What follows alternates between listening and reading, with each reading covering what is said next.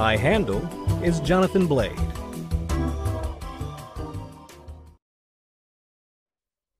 Welcome to my podcast. I wanted to do something in keeping with the spirit of the season at the end of the year, and so I thought that it might be nice to signal boost some of my favorite podcasts. I don't watch a lot of television these days, but I do listen to an embarrassing number of podcasts. They get me through my workday, they help me unwind after, and they help fuel my personal interests. I was going to do a top 5, and that's still the general outline, but there are so many podcasts worthy of attention that inside the loose categories, I will be discussing a few different programs. So I started listening to podcasts because of a website called Pocket Now. Pocket Now's focus is mobile consumer technology, and in addition to their written journalism, their team was producing a crap ton of other media at the time. They were making a quality product, and their hosts were all really good in front of the camera, and as it turns out, behind the mic. Now, their lead host at the time was YouTube legend Michael Fisher, and he was a fantastic ringmaster for a podcast. He always kept the pacing brisk and the panel on task. So I think if I had started following something other than the Pocket Now podcast at the time, I wouldn't still be listening to podcasts. But Pocket Now was the goods. It's still good. It has a very solid regular panel, but it's no longer one of my favorite tech podcasts. While I don't listen to them all regularly, I listen to about a dozen tech podcasts, maybe more, but the one that I listen to most consistently is MacBreak Weekly. MacBreak Weekly is one of the many tech podcasts on Leo Laporte's This Week in Tech Twit network. All of the Twit shows feature industry professionals along with journalists who present well-considered discussions concerning all areas of technology, but MacBreak Weekly represents the zenith of that successful formula. There's a magic stew of personalities and expertise and affable camaraderie that just gels on MacBreak Weekly in a way that is superior to the other shows on which that formula also works. Now, you know it's good because I have never even used a Mac as my everyday machine, and I love MacBreak Weekly. I also wanted to specifically mention another podcast here. I don't listen to many single-host shows unless they are heavily scripted, but I do listen to Juan Bagnell's SGG QA podcast. That's the Some Gadget Guy question and answer podcast. It's a weekly deep dive on tech news, leaning heavily towards the practical aspects of how the big picture of that news actually affects us. Juan's take is steeped in his own personality and political beliefs, which can be both good and bad, but as a long cast that should be incredibly dry, it isn't because of his investment. Speaking of single-host shows, I started listening to Factoid podcasts this year. My first published podcast was actually a guest spot on the Let Me Google That podcast. The regular host, Abby Norman, publishes almost daily, and the draw of 5 to 15 minutes of, cool, shouldn't be discounted. In the same vein, I found a podcaster from my locality who does the same brand of cast, but with a deeper take on the subjects and a more specific presentation. Moxie LaBouche's Your Brain on Facts podcast is really strong stylistically, and makes me jealous that I never found a hook myself.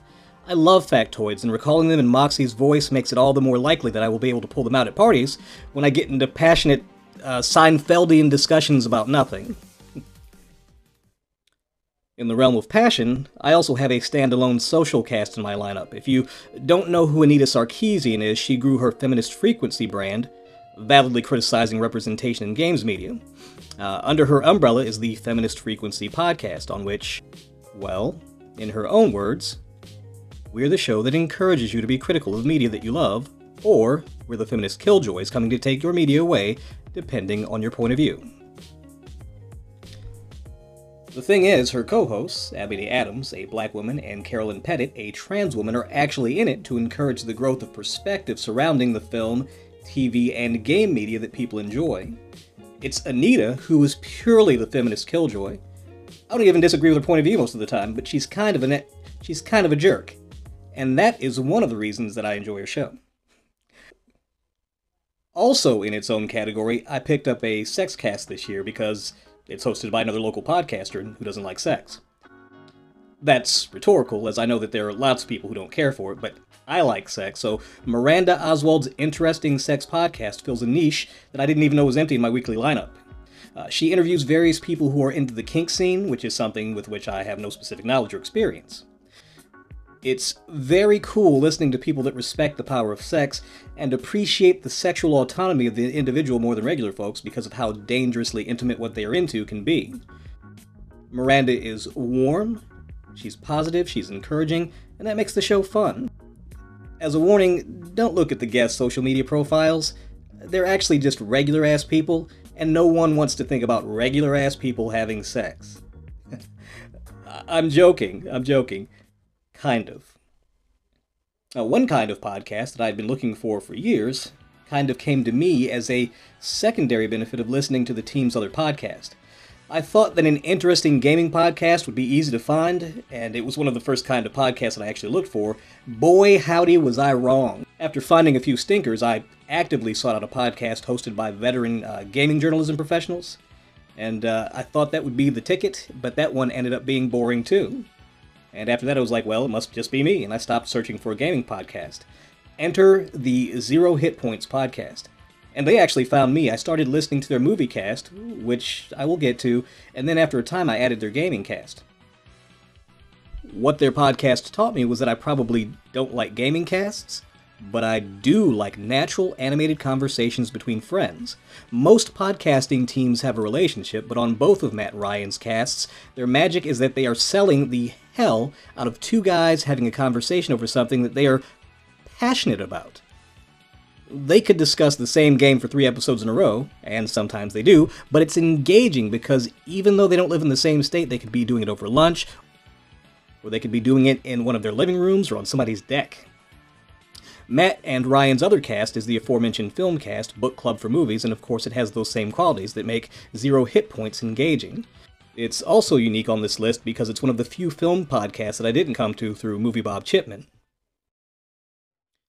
So, every one of the casts that I've encountered through Movie Bob Chipman is a gift. There's School of Movies, where the Shaws hold court over comprehensive deep dives. There's CinemaSpection for some considered alternative points of view. Bob's brother Chris's podcast, Shooting the Shit with Chippa, where Chris has free-flowing geeky conversations with everyday non-podcaster nerdy people.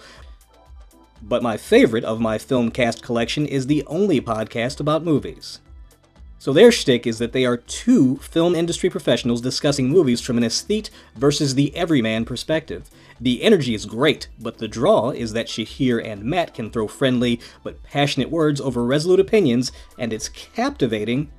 But if you enjoy a thing, it's really the two sides of yourself at odds with each other. Can I enjoy this thing because the craft of it is exhilarating to me, or does it need to be layered enough that it invites deconstruction and therefore becomes fractally more intriguing with each analysis? For film, I'm the everyman, but I enjoy the challenge presented in the deconstruction. I enjoy this cast. So I actually think that covers my 5 loose categories, but there are a few more podcasts I'd like to mention. One is Hooked on TJ Hooker, the Hooked on TJ Hooker podcast. It's a TV series podcast where they do an episode-by-episode breakdown of the eponymous 1980s TV series. It is terrible. The hosts have an arrhythmic conversational flow and some, and I mean it has to be, intentionally awkward humor. It's very Tim and Eric. I followed one of the hosts from the wildly successful and hilarious We Hate Movies podcast, and even though I'm presenting it as something akin to flicking yourself with a rubber band of podcasts, I'm not sorry to have found it. It's kind of great. Also, Black Men Can't Jump in Hollywood. It's a very solid film discussion cast with an important focus and likable hosts, and some terrible, obnoxious repeated bits. Finally, we have the Geeks Under the Influence Smack My Pitch Up podcast, in which 2 hosts, one regular and one rotating, present 2 alternative treatments for a given movie, one serious and one just for shits and giggles. It's a pretty great idea, and one of which I am a little jealous. So with that, you would think, Van Damme, that must be every podcast that this guy listens to. And you would be wrong. Because there are now as many podcasts as there are people, which must be true because you are currently listening to my podcast. Anyway, I want to thank all the makers out there for keeping me engaged and also completely disconnecting me over the course of the year. I appreciate your hard work. I appreciate your craft. And to my listeners, as always, thanks for listening, and happy holidays.